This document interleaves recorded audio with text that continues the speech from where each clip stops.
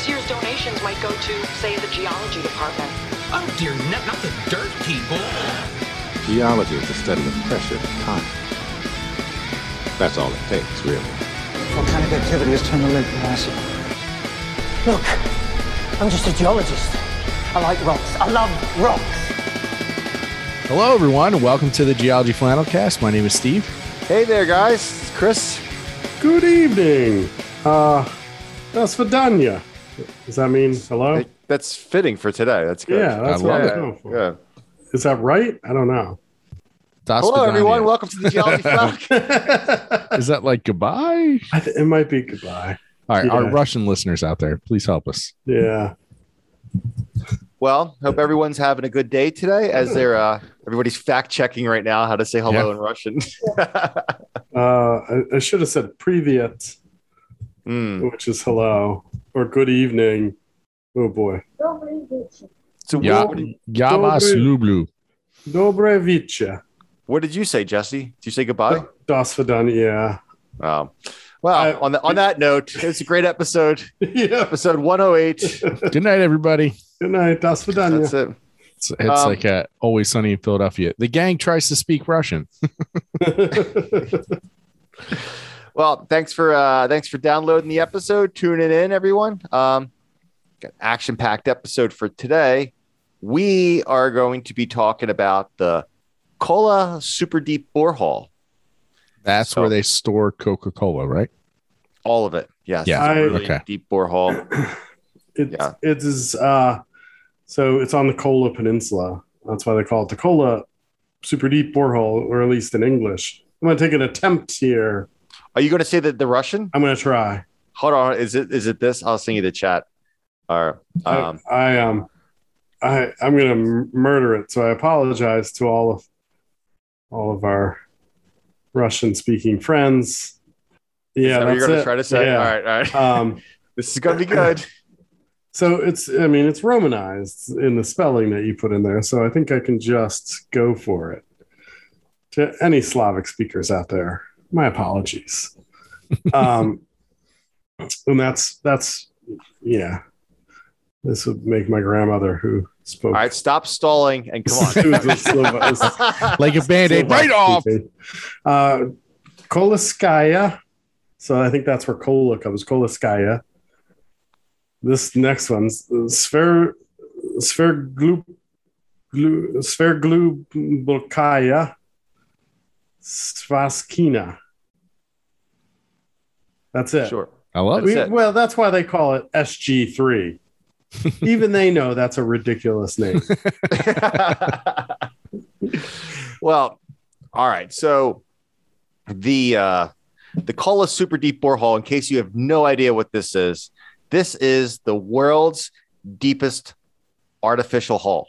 Why do they say artificial? I mean, like, I know what the artificial comes in, but like what? Because it's not a natural hole.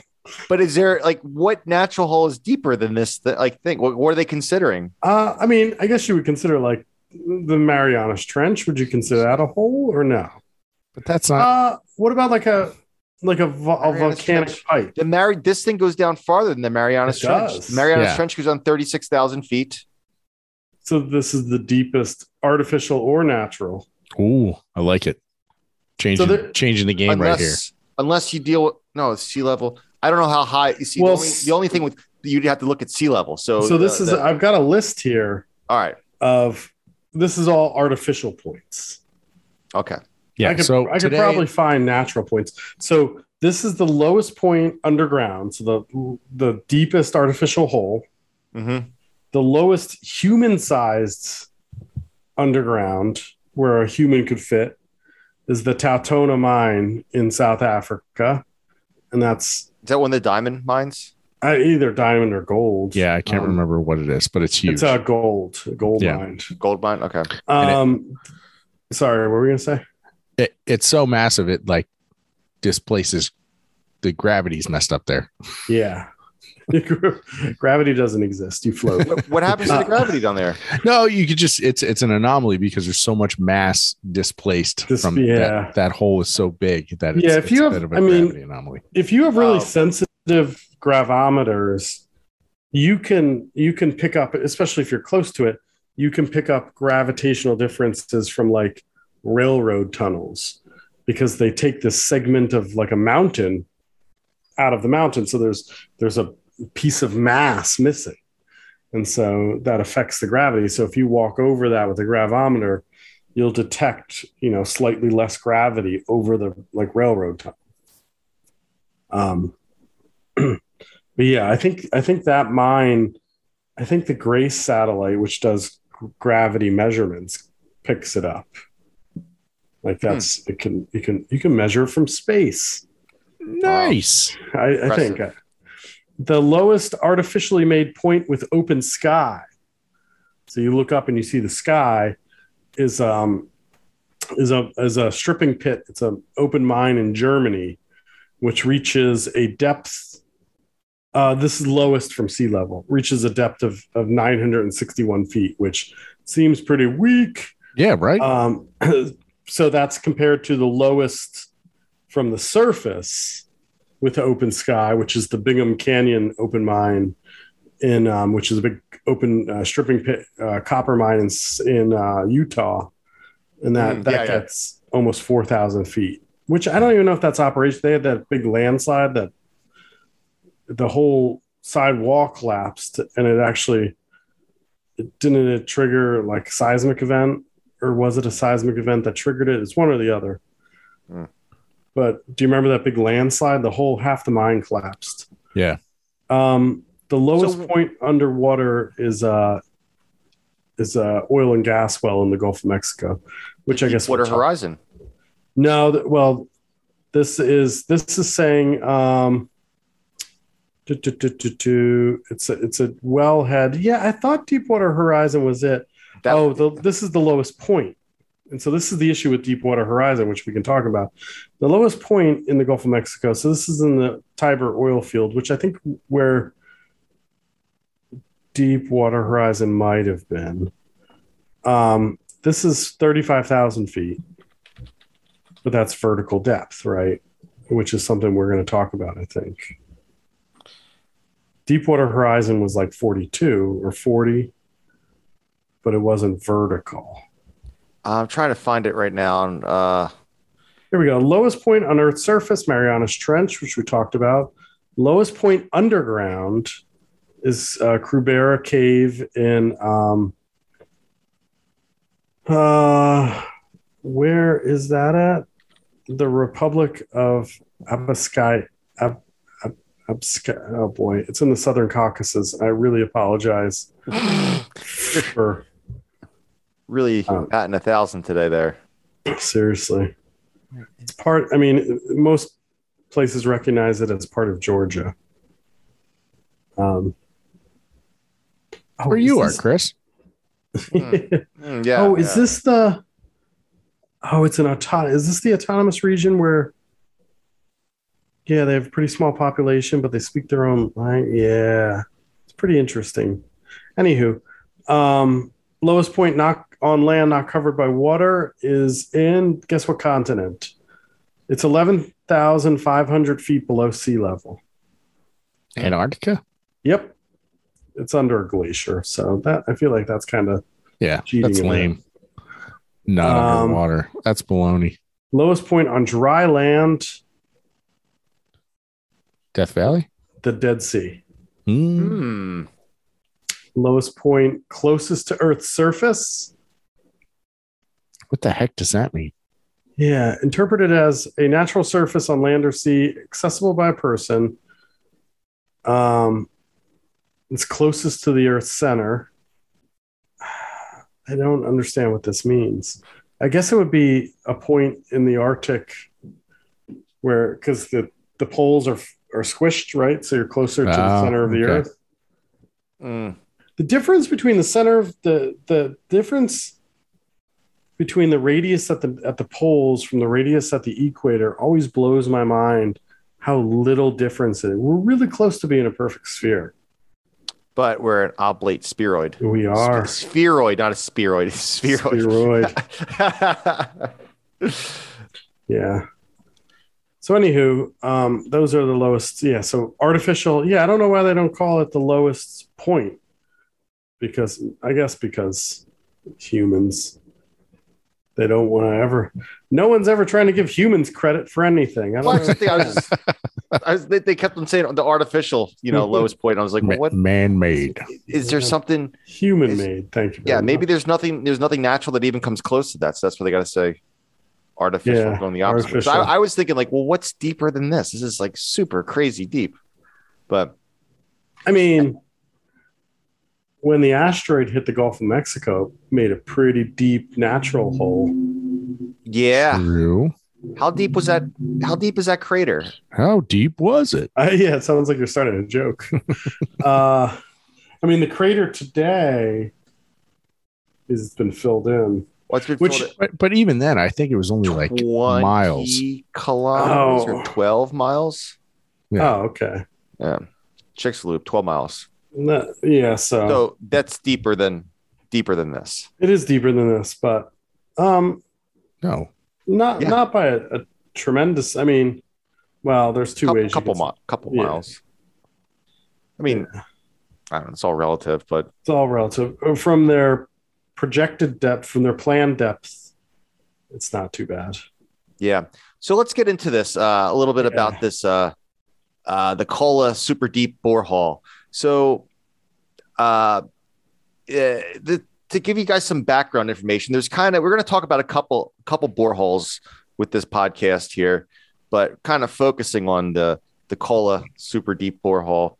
But to kind of start things off, the U.S. in the late 1950s kind of starts this drilling race, and they were originally trying to drill through the Earth's crust into the Earth's mantle, right? Past what's known as the moho and go down into the Earth's mantle. So this is in the late 1950s. Now, keep in mind, they tried first doing this in the 1950s. We still haven't succeeded to this. We haven't gotten to this goal yet, and it's been about 70 years or so. So it's what we've learned is it's really, really hard to drill down that deep. It's from an engineering perspective, it can get a little tricky. It's a little touch and go at times. So, anyways, I feel like engineers are always making excuses. I said it. Also, the political climate in the 50s was let's beat those Ruskies. I don't care what it costs. Let's throw money at it. I don't want to besmirch NASA, but that was like 70% of the reason we went to the moon. Yeah. Yeah. It was, whatever excuse you need to get the job done. Like, I feel like if I was trying to get to the moon, I'd be like, yeah, I'm doing it to beat the Russians. As long as people are like paying me to do what I want to do, I'll say just about anything. So I am unscrupulous. So this first group, they came up with the first serious plans to drill down to the Earth's mantle was known as, this is an amazing name. And I don't really know too much about this, but the American Miscellaneous Society. Yeah. What is that? Yeah. Let's call ourselves the American Miscellaneous Society. Nobody's going to take you seriously with a name like American Miscellaneous Society. It started, the whole project was conceived kind of an interesting way too. We really should do a whole episode on it. Because the whole thing anything about this? Yeah, I remember reading a story a while ago about it. Yeah, I want to say it started as like a dinner table discussion at some conference. Like, hey, do you think we could drill a hole to the moho? I bet we could. And then they sort of started meeting about it, and they're like, let's try and get some money to do this. It was like a whole thing. There was overlap with Project Moho, and was there? Or it was right around the same time, which we talked about sort of recently, when Howard Hughes funded to get the sub. I think he used the same sort of propulsion technology there. So like, I feel like the CIA was involved because of course, but yeah, we should save this for when I can. And is it still a thing? Is the American Miscellaneous Society still around? Oh yeah, can we become members? Or If not, can we restart it? Revive it? Yeah. Yeah. We might have to join the CIA, which I don't know if I'm ready to. I'm dead inside and have no moral compass. I'll be all right. Like I said, as long as I can do my own work, I'll say just about anything.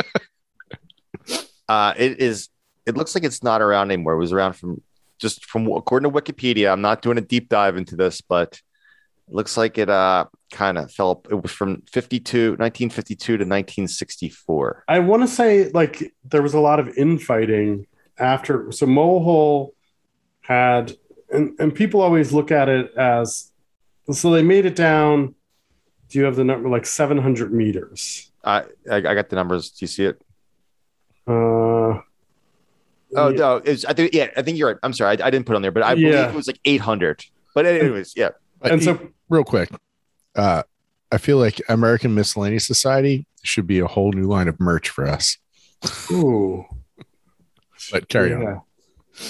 I'd buy that shirt. All right, we have a little meeting after this podcast is over. So, and part of it was they, and you've got this here, so I don't want to sort of steal your thunder. No, go ahead. There was a lot of technology, like just to start the drill. So they decided to do it in the ocean because that's where the crust is the thinnest before you hit the mantle.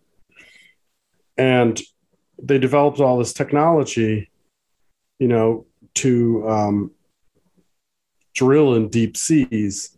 And so they had to make sure you stayed straight and over the hole, especially if you weren't on a jacked platform, like a platform that anchored to the sea floor, not like a platform that lifts a lot of weights. They had a propulsion system that sort of kept it steady and kept it over the hole. And this is all pre-GPS. Pre-GPS. Mm-hmm. It's right around when GPS is being developed, because the guys who came up with the idea for GPS was from Sputnik, which was in 58. It was that would make sense. It was like, wasn't Sputnik just 10 years before we landed on the moon? Yeah, so Sputnik was 57. 57, and it was because they heard it was two guys at Bell Lab who were like having lunch, and they heard the beeping because the Russia, again, the Soviets, put an easily identified signal that you could pick up because they wanted people to know it was out there. Yeah, showing off. And they could pinpoint where it was based on how long it took them to receive the beep and whatnot. And they're like, what if this was reversed? What if we had a receiver? What if we had a transmitter and there was things in space? Could they tell us exactly where we were? Essentially was the idea. So anyway, the thing with Borehole is that they developed all this technology and they drilled down and they reached a depth of 800 meters, which if you're looking at it from the outside, you're like, that's not so great, right? But that's what they plan to do. Like the first shot at it was sort of a pilot proof of concept. Hey, real fast, we're way off with how low, how we way overcompensated for how far Project Borehole went.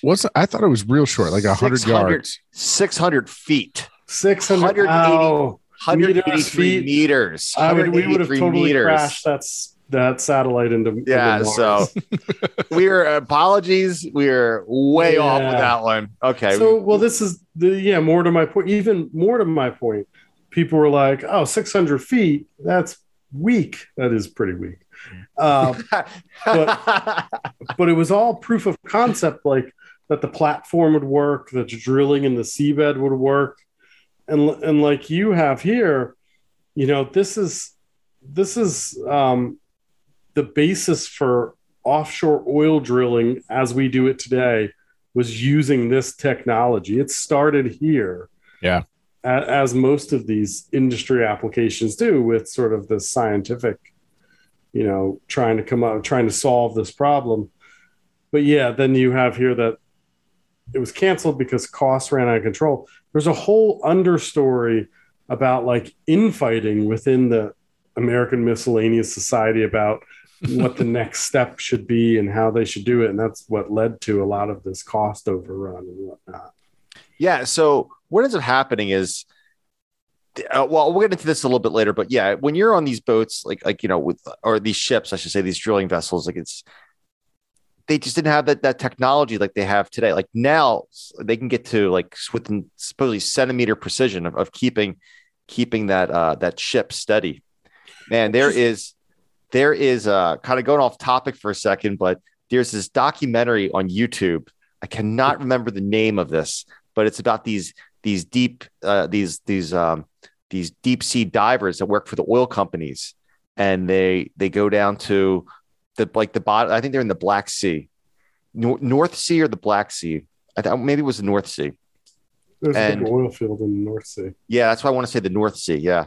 And so they go down there and they do work on basically where the oil well is where it's along the very bottom of the sea floor there. And the wellhead. Yeah, the wellhead. They do all this work on the wellhead, and they are way down there. They have to sit in they're in the helium decompression chambers. No, they once they pressurize the chamber, they're in there for a month.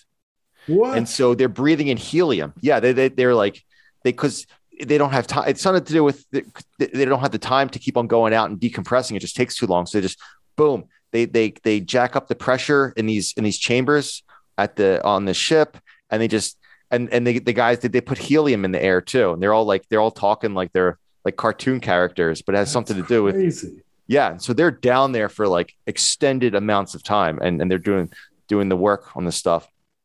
Anyways, the GPS unit on the ship, basically it goes berserk and it shuts off, and the ship starts going off course. And now this guy's tethered in. He's doing a walk on the bottom of the seafloor. The ship starts going off course, and it drags him away, and his lifeline gets snipped.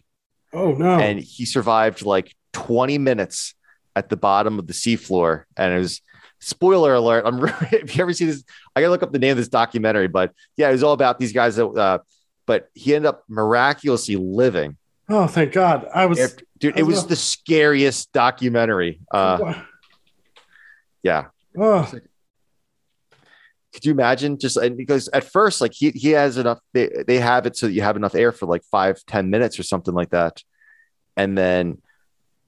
He's waiting and nobody's coming to get him because the ship went off so far off course. They had to reboot the whole system, and that took a couple minutes. And finally, once it rebooted, then they were able to get the ship back over to where he was and stabilize it again. Sure. No thanks. But I mean, the ability to find these wellheads that are it's called Last Breath, by the way, if you're interested. The wellheads that are a foot in diameter. 2 feet in diameter, they can pinpoint on the bottom of the sea floor. Mm-hmm. Yeah, it's pretty amazing. Yeah. So, all right. So, little bit of a tangent there going off, but so 1966, United States Congress, they axed the Borehole project. Costs got too expensive, and it just cost too much money. So that kind of set the foundation. We talked about that to get to the main topic of today, the Kola Superdeep Borehole. So now the Soviets want to give this thing a shot and see what they can do. Is there just real quick? Is there a technical definition between when you transition from being deep to super deep? That's a good question. When you're bad and you're super bad, Yeah. If you have to ask, you're not deep enough. Yeah. I don't know. I can't define it, but I'll know it when I see it. So this borehole is up there in the Arctic Circle. It's in the let's see if I can try to pronounce this. The Pekhenski district. It's near the Russian border with Norway. Yeah. On the Kola Peninsula. I like how Russia's let's do the impossible. Let's drill really, really deep. Yeah. Let's add another layer to this. Let's do it in the Arctic Circle. Yeah. Perchensky. Yeah. Well, it's in Murmansk. Near Murmansk. I want to say that there's there's a reason they picked the above the Arctic Circle. They want to do it in the permafrost. I think it's easier to drill in the permafrost. Yeah, I think don't the oil. I think that I want to say the oil companies in Alaska, they drill in there's something about they drill in the winter because everything's frozen. I guess it's permafrost. It's always frozen. I mean, it makes it solid. It's probably I do know. Do you know why they picked the Baltic? So it's on the Baltic Shield, right? So it's like this. A shield is really old rock. Okay. That's been fairly stable. You know, you think about like the Canadian Shield or in Australia. So it's rock that's 2-3 billion years old. They picked it because from what I've read, and I disagree with this assessment. Sedimentary rock is young and pretty much well studied and well understood from all of the oil and gas exploration, which I disagree with. So they wanted to pick ancient rock to get a better sense of sort of how the earth formed, and they wanted to study rock that not many people had studied. Okay, well, I was going to say they're not wrong. The sedimentary rocks from the oil and gas companies have been studied more. Yes. I wouldn't say they're done. Like, we know it all. Moving on. Some people would. Well, they are fools. So drilling for this thing starts in 1970. So little bits after, a couple years after the Borehole project gets axed. So originally the plan was these guys were going to go down 9 miles. That's 14,500 meters. Yeah. 15 was the target. 15 kilometers. I think they rounded up. Yeah, that's pretty deep. So they ended up going down. Oh, you want to say something? I want to say the deepest well at the time in 1970 was it it was I'm totally blanking on the name here of Bertha Rogers, the Bertha Rogers hole in Oklahoma, which is a great name. I did see that. Yeah. And was 31,000 feet, which is 9 kilometers, 9.5 kilometers. But the Bertha Rogers hole was drilled in 1974. Okay. So right around there, same time. They started about the same time. Yeah, and so the Kola target was 15,000. Yeah, 15 kilometers. They broke that record from the Bertha Rogers hole on June 6th, 1979. Yeah. So there was this. They actually drilled a couple holes here, and the holes they were drilling was 9 inches in diameter. Well, yes and no. Oh, well, what do I have wrong? Was it telescoping? Yeah, no, yeah. So at the top of the hole, it was actually a little wider. So the upper, I don't know, a couple kilometers, it's a little bit wider, not by much. What did you say? 9 inches. 9 inches. 23 centimeters, I think. Yeah, the upper part of the hole, it's 35, so it's like 15 inches. So I would imagine, just as a non-engineer, you're drilling this hole. You don't want it too big because you don't want anybody falling in by accident. I don't think it has to do with that. I think it has to do with the frictional resistance. The bigger the hole, the more. But I was thinking, that's not a reason that you wouldn't make it small because you don't want anybody. Yeah. What if someone fell in? If it's 12 feet or 1,200 feet, someone could die. One, you're not getting them out, and two, it's going to clog the hole. True, but anything you don't want can body fall parts in. clogging the hole up. That's gonna. You know how easy it is to drill through body parts like butter. There's no body in the hole. Just punch it. It's just red water. Keep going. If you think you can think of the hole as looking like a needle. like a sewing needle. So it's a little bit fat at the top and it gets skinny towards the bottom. If the diameter of the base of, if the needle was 1 millimeter, the length of the needle would need to be 57 meters to scale it to what it is. Does that make sense? Wait, so if the diameter of the needle is 1 millimeter, 57-meter long needle, that would be amazing. So you would need like a 50. If that's a long drill. I see what you're saying now. Yeah. Wow. Yeah, this is a big hole. So they end up drilling. They drilled a bunch of these holes. To tell you the truth.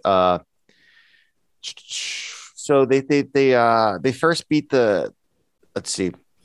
So they're while you get these numbers here, the original drill rig. I just love the name of this. It's still a company that's technically in business today, or still operating today. It's called Ural Mash. So it's like, we need to get into the Urals. Let's mash it. That rock. Let's mash it.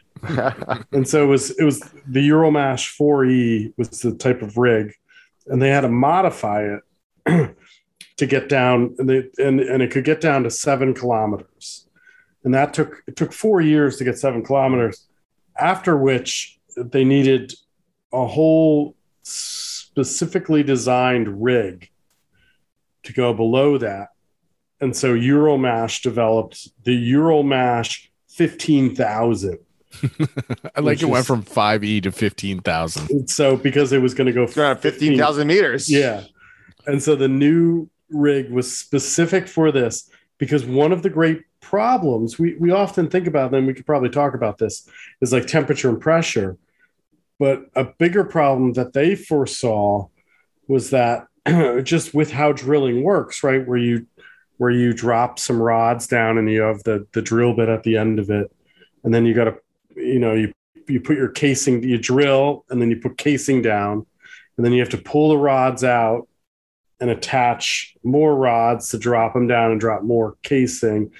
And while you're dropping the rods down, the rig itself was having trouble holding the weight of the rods. Oh, geez. Yeah. And so just the drilling equipment, just the drill string alone, was pushing 200 tons. Yeah. When we say drill string, that means like all of that, the whole length of the steel drill bit going down. They call it a string. It's not really a string, but I never even thought about that. Yeah. How much that weighs as you just drop it down the hole. Yeah. Yeah. So they needed this system that could hold 400 tons. And that's why if you ever see pictures, it's this long tower sort of encased in wood or whatever.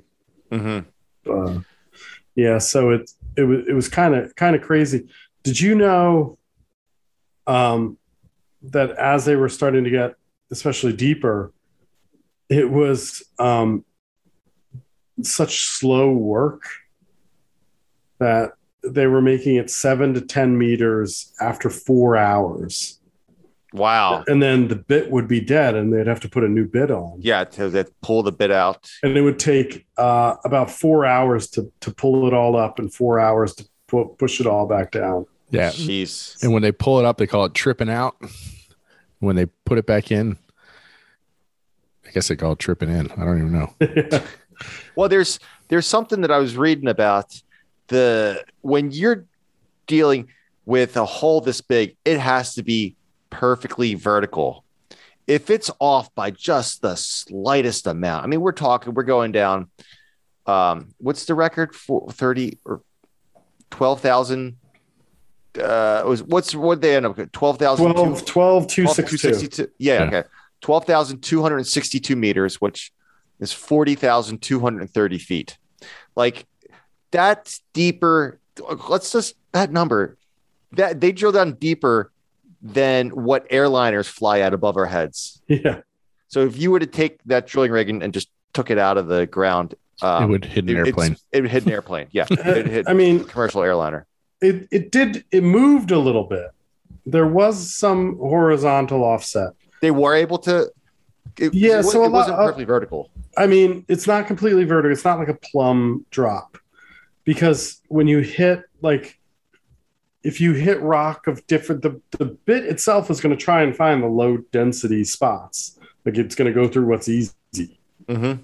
And so when you hit lower density rock, the bit moves a bit and whatnot. So it was hitting different materials. So there is a little offset. And you see this a lot. I mean, drilling today, they sort of account for this, and they actually utilize this with, it's called directional drilling, where they can turn the drills almost horizontal in spots. They do turn them horizontal. They drill vertical and turn them horizontal.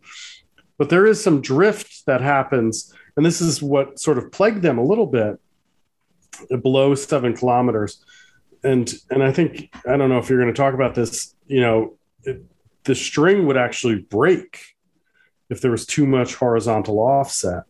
Okay. And they'd have to pull it up, and from wherever it broke, they would just have to start drilling straight down again.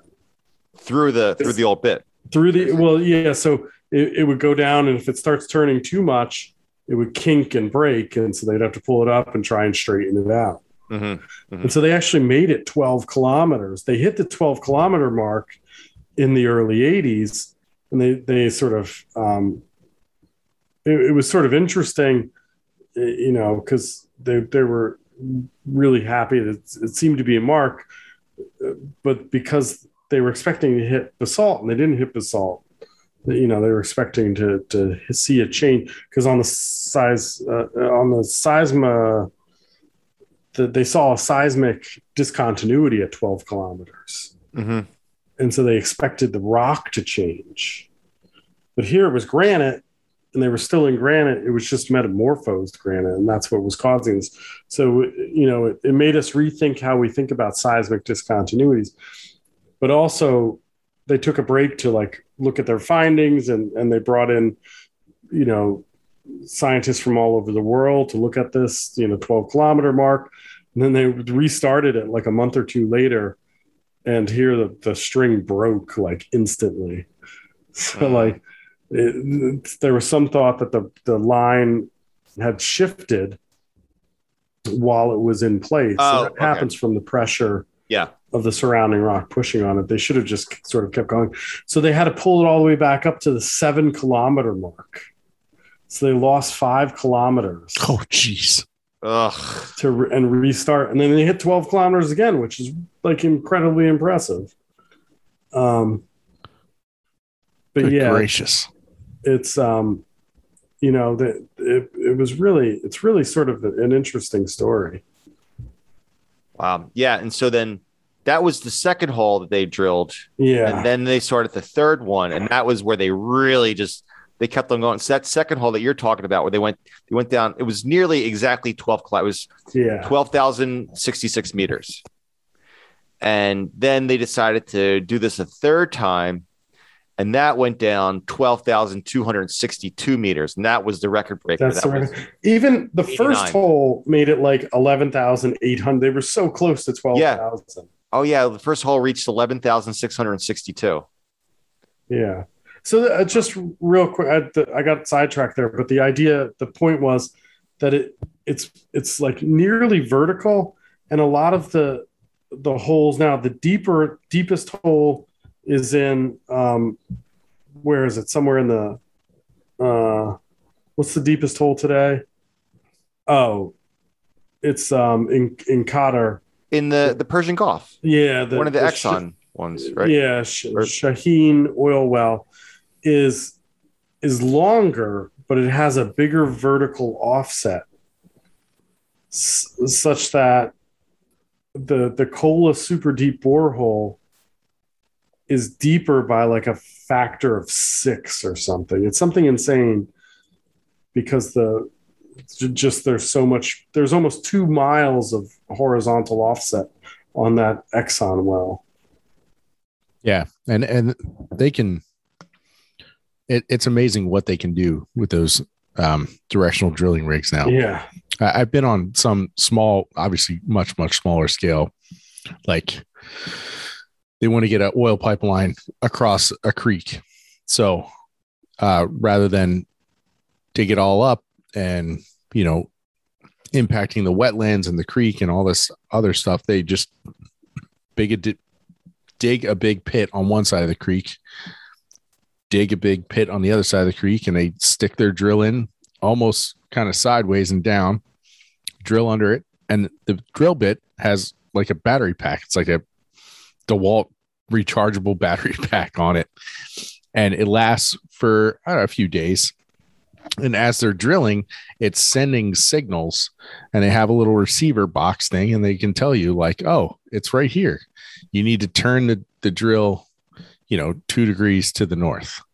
Then they circulate the fluid, which turns the drill bit head without pushing it. It turns the drill bit head, and it kind of moves it over a little bit, and then they keep going. And obviously, again, small scale, much, much more shallower, but this technology is like all over the place. I mean, I live in Delaware County, Pennsylvania. We have a refinery out here in Marcus Hook, and there's oil pipelines, all over the place out here. And that's how they get across like major highways, major waterways. It's just an efficient way to get from A to B without too much land disturbance. Yeah, it's pretty the ability to drill, to drill, I guess you'd say like non-vertically, in the horizontal drilling. I know that was a game changer for the oil and gas industry too. So yeah, okay. So getting back to the Kola well, the Superdeep borehole. Yeah, so it hit. So it hit the in 1989, hit 12,262 meters, and then by June 1990, it had a breakdown, and they tried drilling a fourth hole again. They had to take it out from 12,262 all the way back out to 9,600 meters, and they tried it again, but that one only went down to 11,882 feet. They tried a little more, but it didn't. Basically, it wasn't go down as far. And then by 1994, there was no more money for this thing, so they axed it. So what had happened was at this location where they're drilling down, one of the things that made this more complicated was temperature. So down there, 12,000 feet, they were expecting the temperatures that were like nearly twice as high as what they had predicted.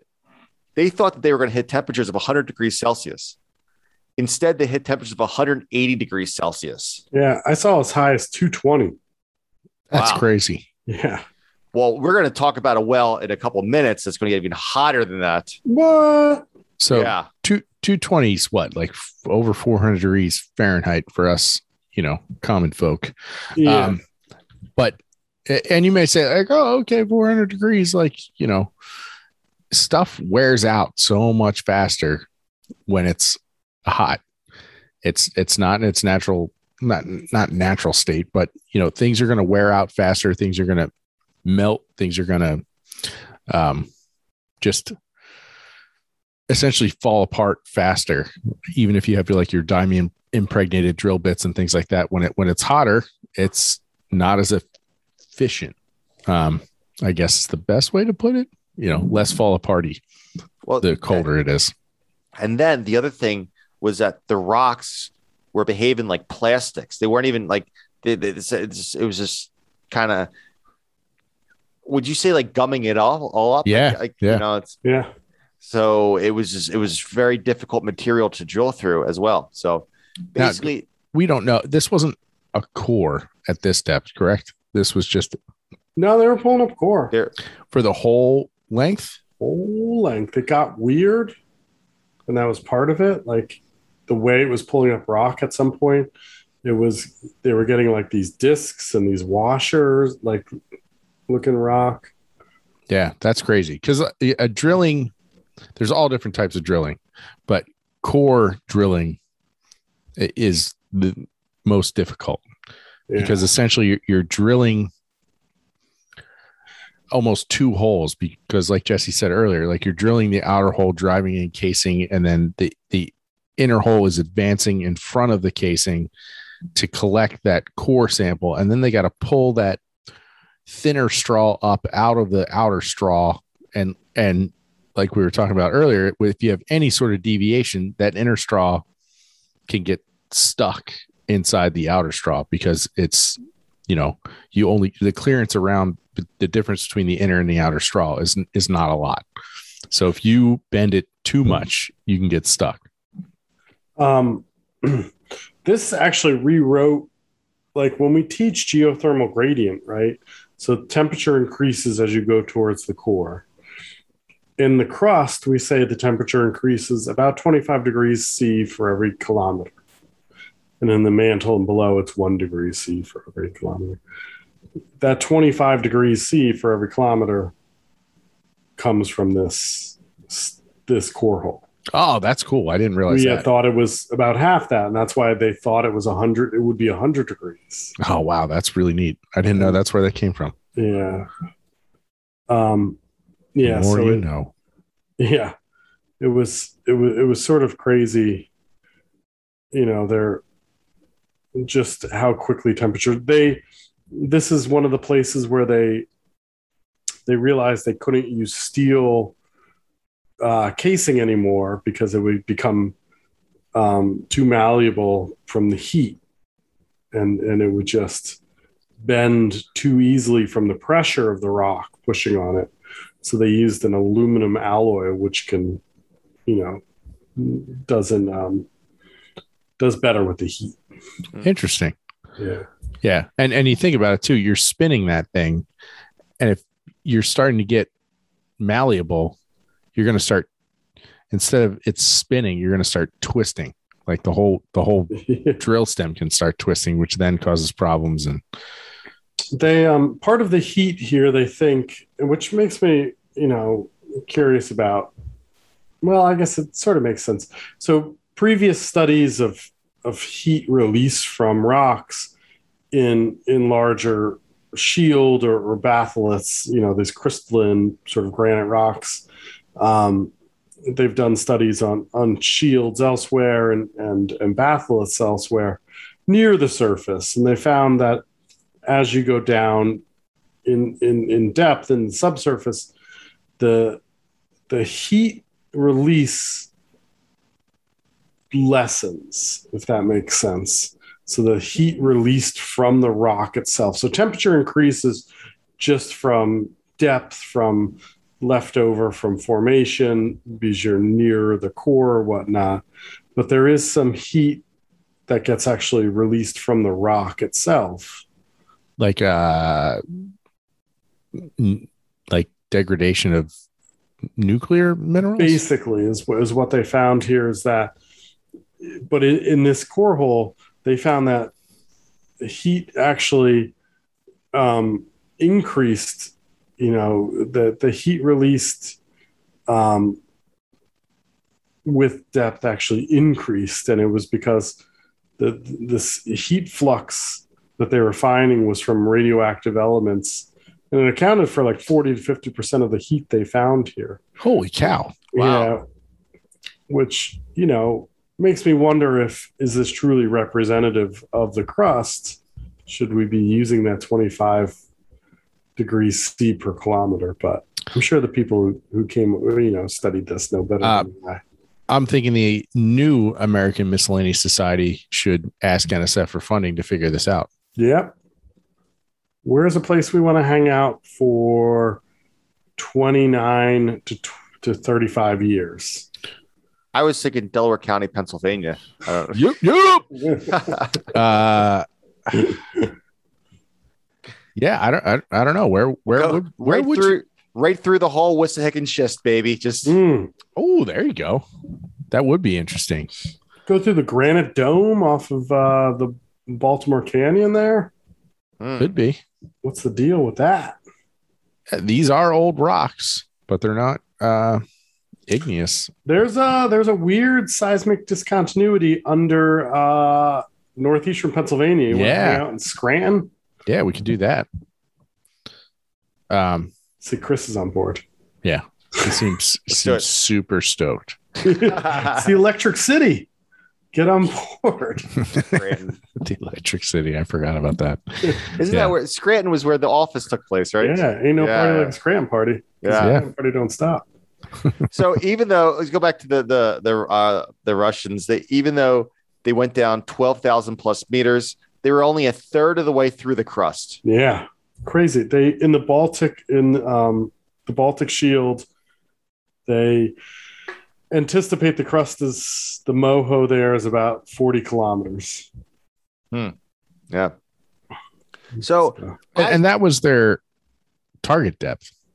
15 was the target. Was it? Okay. Yeah. Yes. So yeah. They knew they weren't gonna. So you could spend all this money and all this time to try to drill down to the moho and get rocks from the Earth's mantle, but we do have rocks from the Earth's mantle. They're called ophiolites. Ophiolite sequences. So I don't understand why they just don't take a field trip out there and just. Well, actually, the reason that they don't. I'm being silly, but the reason that they want to get fresh samples is because the stuff that we do have that's exposed at the surface of the Earth is like millions of years old, if not hundreds of millions of years old. So old news, as they say. Yeah, they want to get like that fresh stuff. It's like if you're drinking cold coffee, it's just like it's coffee, but it's cold. It's old. There's nothing wrong with cold coffee. That's what I'm saying. A lot of people don't like it though. I don't. But it's like people who find you find a meteorite on the ground. You're like, all right, well, when did it land? If I test this or I look at things, how much has it been altered by the atmosphere and by water and by microbes and whatnot?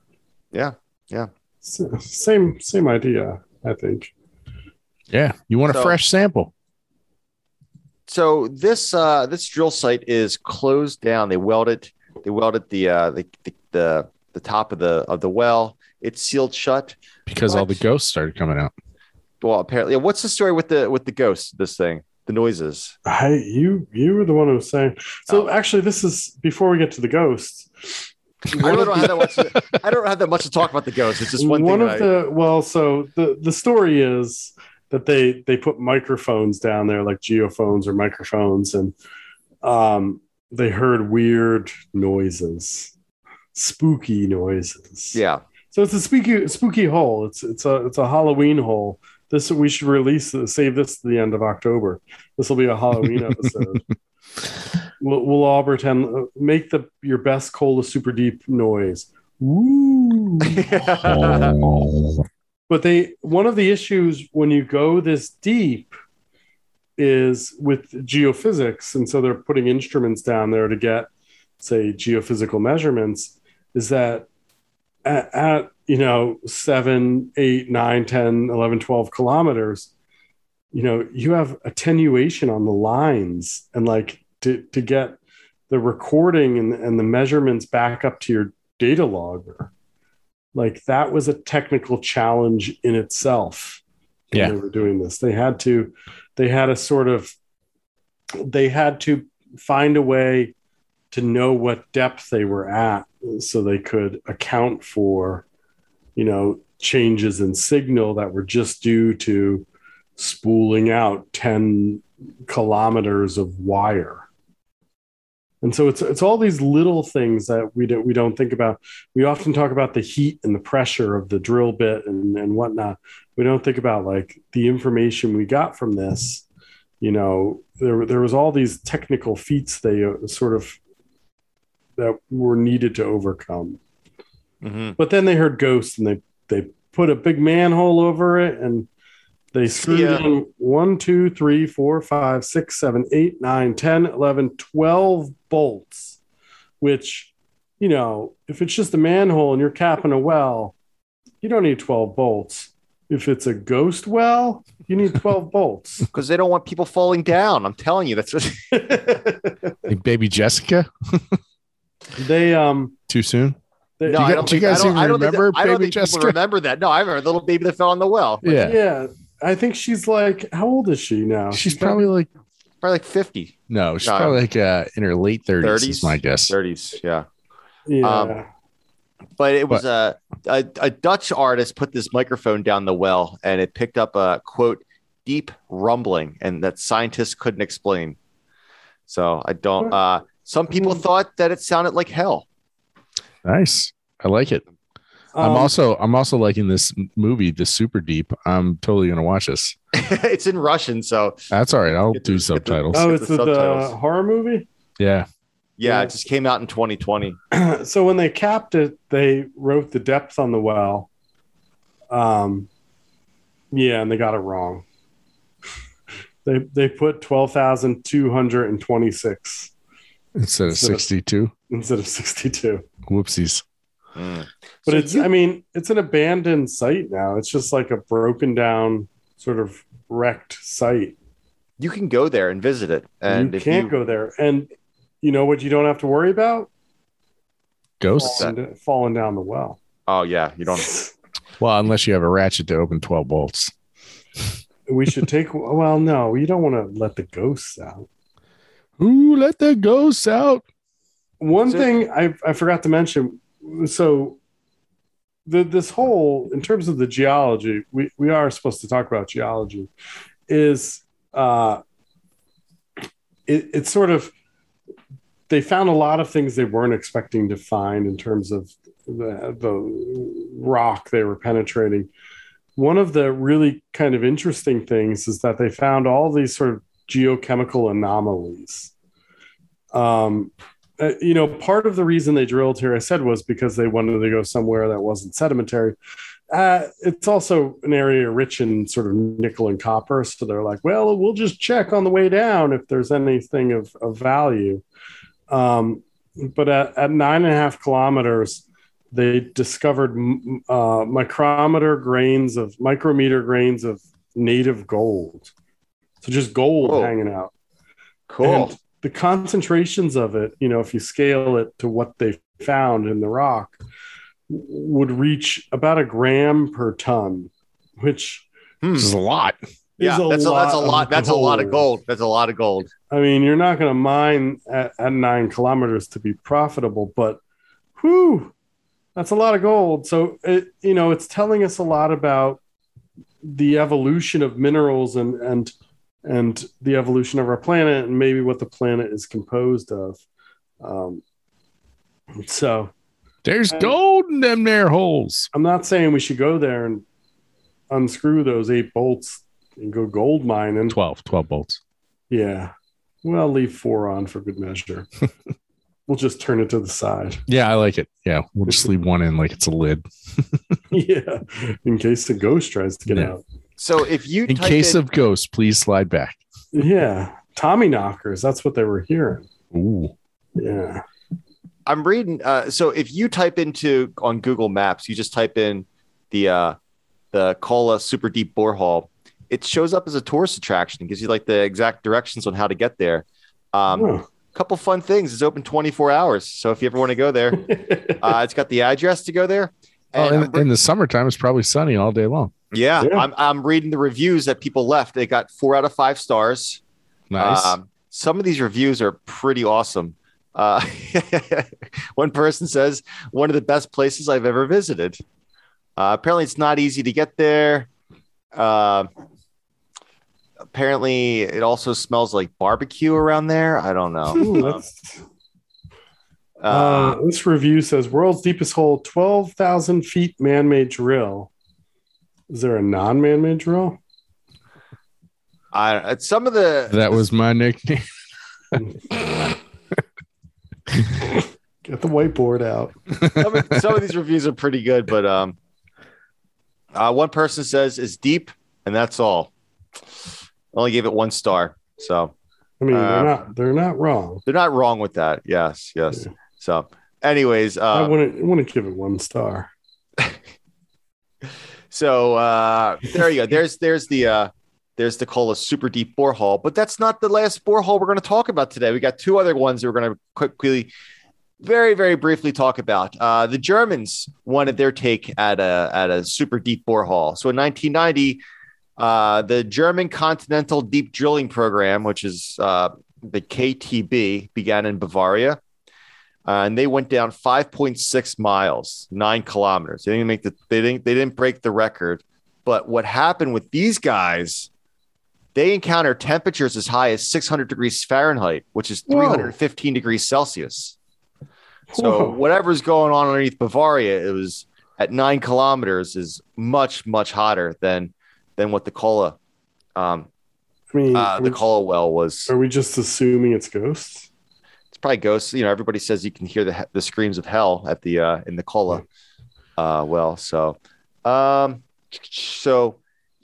so they did that for a little bit, but so that's basically all I'm going to go to with the Germans, which is really hot there, and then the Japanese have the drill ship Chikyu, and they're trying to go down into the ocean floor. Now, we said this in the beginning of the podcast. You got your choice.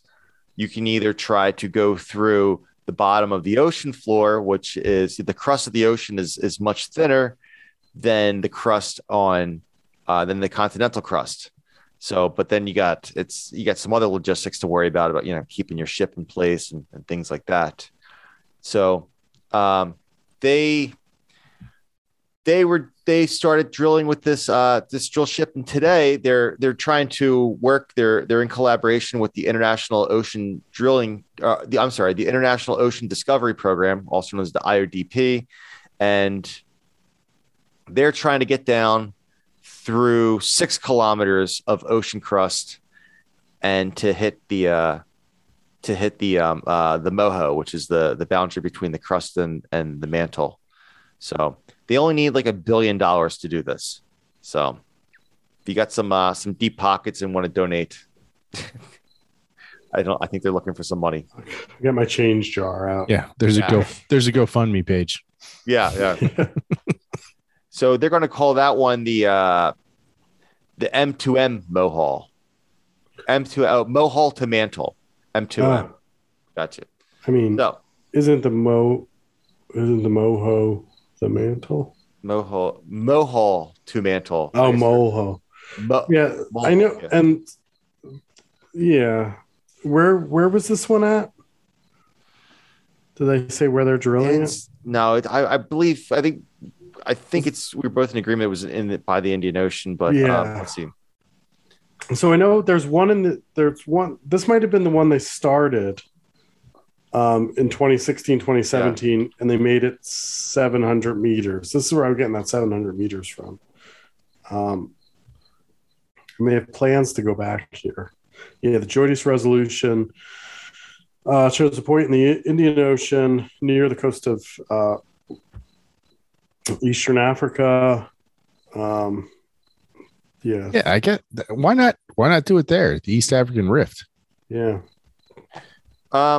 I think you get too much volcanics, too hot involved there, and it's going to be a mess. Well, I mean, Project Mohole, and actually in this so the drill ship Chikyu is part of IODP, which is the International Oceanic Drilling Program, and the other is the Joyce Resolution, which I said, which is in the Indian Ocean. One of the spots they were looking at was Hawaii. Right, isn't that where the first Mohole project was? Hawaii, Mexico. Oh yeah. You're right. Because the crust is really thin there, and the pros are the weather is usually always really good, and you're sort of close to a base of operations. The downside is, once you get off the island, the sea floor drops down 20,000 feet, and so it makes it tricky to drill at such depths. Right, and we were talking about the troubles of the Kola borehole and all the weight of the drill string. Yeah. Well, now you're adding 20,000 feet of drill string weight. Just to start. You have ocean currents that are pushing on those rods and whatnot. It's a whole thing. Indubitably. So there you have it. Man, we had We had a really good outline for this podcast today. We did. I'm glad we had an outline. I wish it would have been formatted a little better. I'm not going to lie. Lie. I wish there was a spell check on that. Spell check on my voice. That would be fantastic. But we'd like to thank the Formatting Formula for always being a great supporter of our podcast. Check them out at www.formattingformula.com, or you can, for all of your formatting Word document needs, anything from headers, footers, dissertations, theses, they'll help you out. They'll hook you up. But if you want to teach yourself how to do it, you can check out their super awesome, helpful videos at YouTube/C/formatting formula, where you can learn to teach yourself how to do all this stuff. So, not me, I'm lazy. I just go right to the source, check out formatting, send the Formatting Formula a nice email. Hey, this is my project. This is the things I need fixed. And they say, no problem. And they say, wait. The Geology Flannelcast sent you? Oh, that's even better. So make sure you tell them the Geology Flannelcast sent you. Again, formattingformula.com or YouTube/C/formatting formula. Thanks again. All right. Well, that about wraps it up, I think, for today's episode, all about drilling in general. This was kind of a different one. I like the pace of this one. This was a little different than what we're used to, a little more engineering talk with this podcast, but that was cool. Learned I'm going to have to take a shower after this one. Yeah. Cold shower. And anyway. I don't know if you'll be able to fall asleep tonight. That's true. I'm super excited now. Yeah. Thinking about funding sources for our deep borehole project. Well, that and getting back was it the miscellaneous club or what Miscellaneous Society? The Miscellaneous Society is going to go get some gold in these deep holes. Yeah.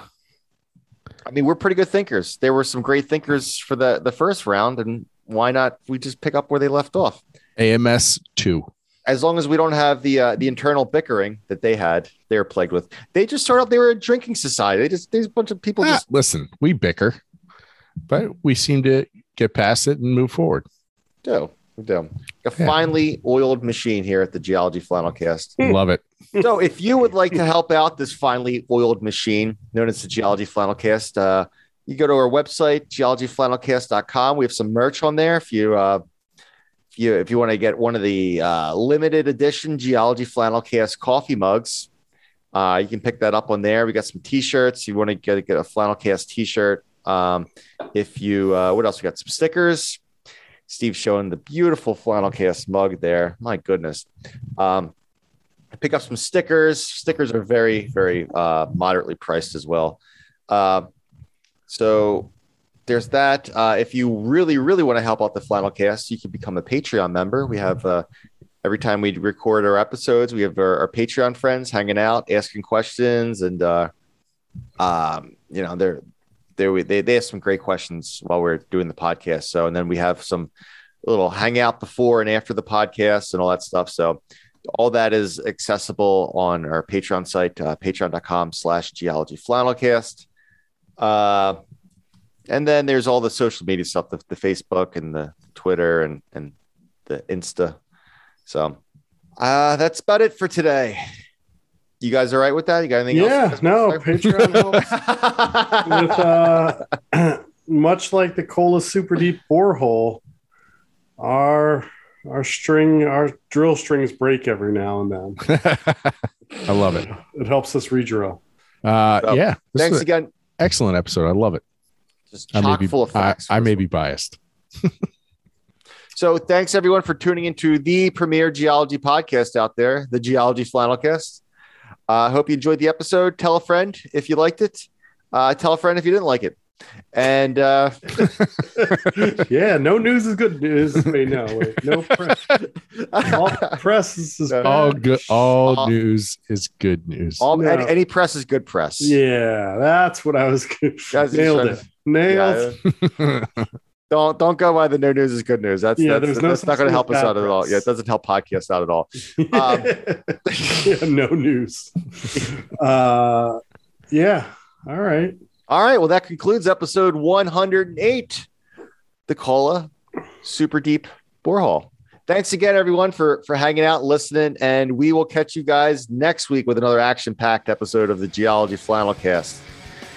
Don't do anything I wouldn't do. And take care and stay safe out there. Bye. See you next week. Super deep, super deep. Super deep.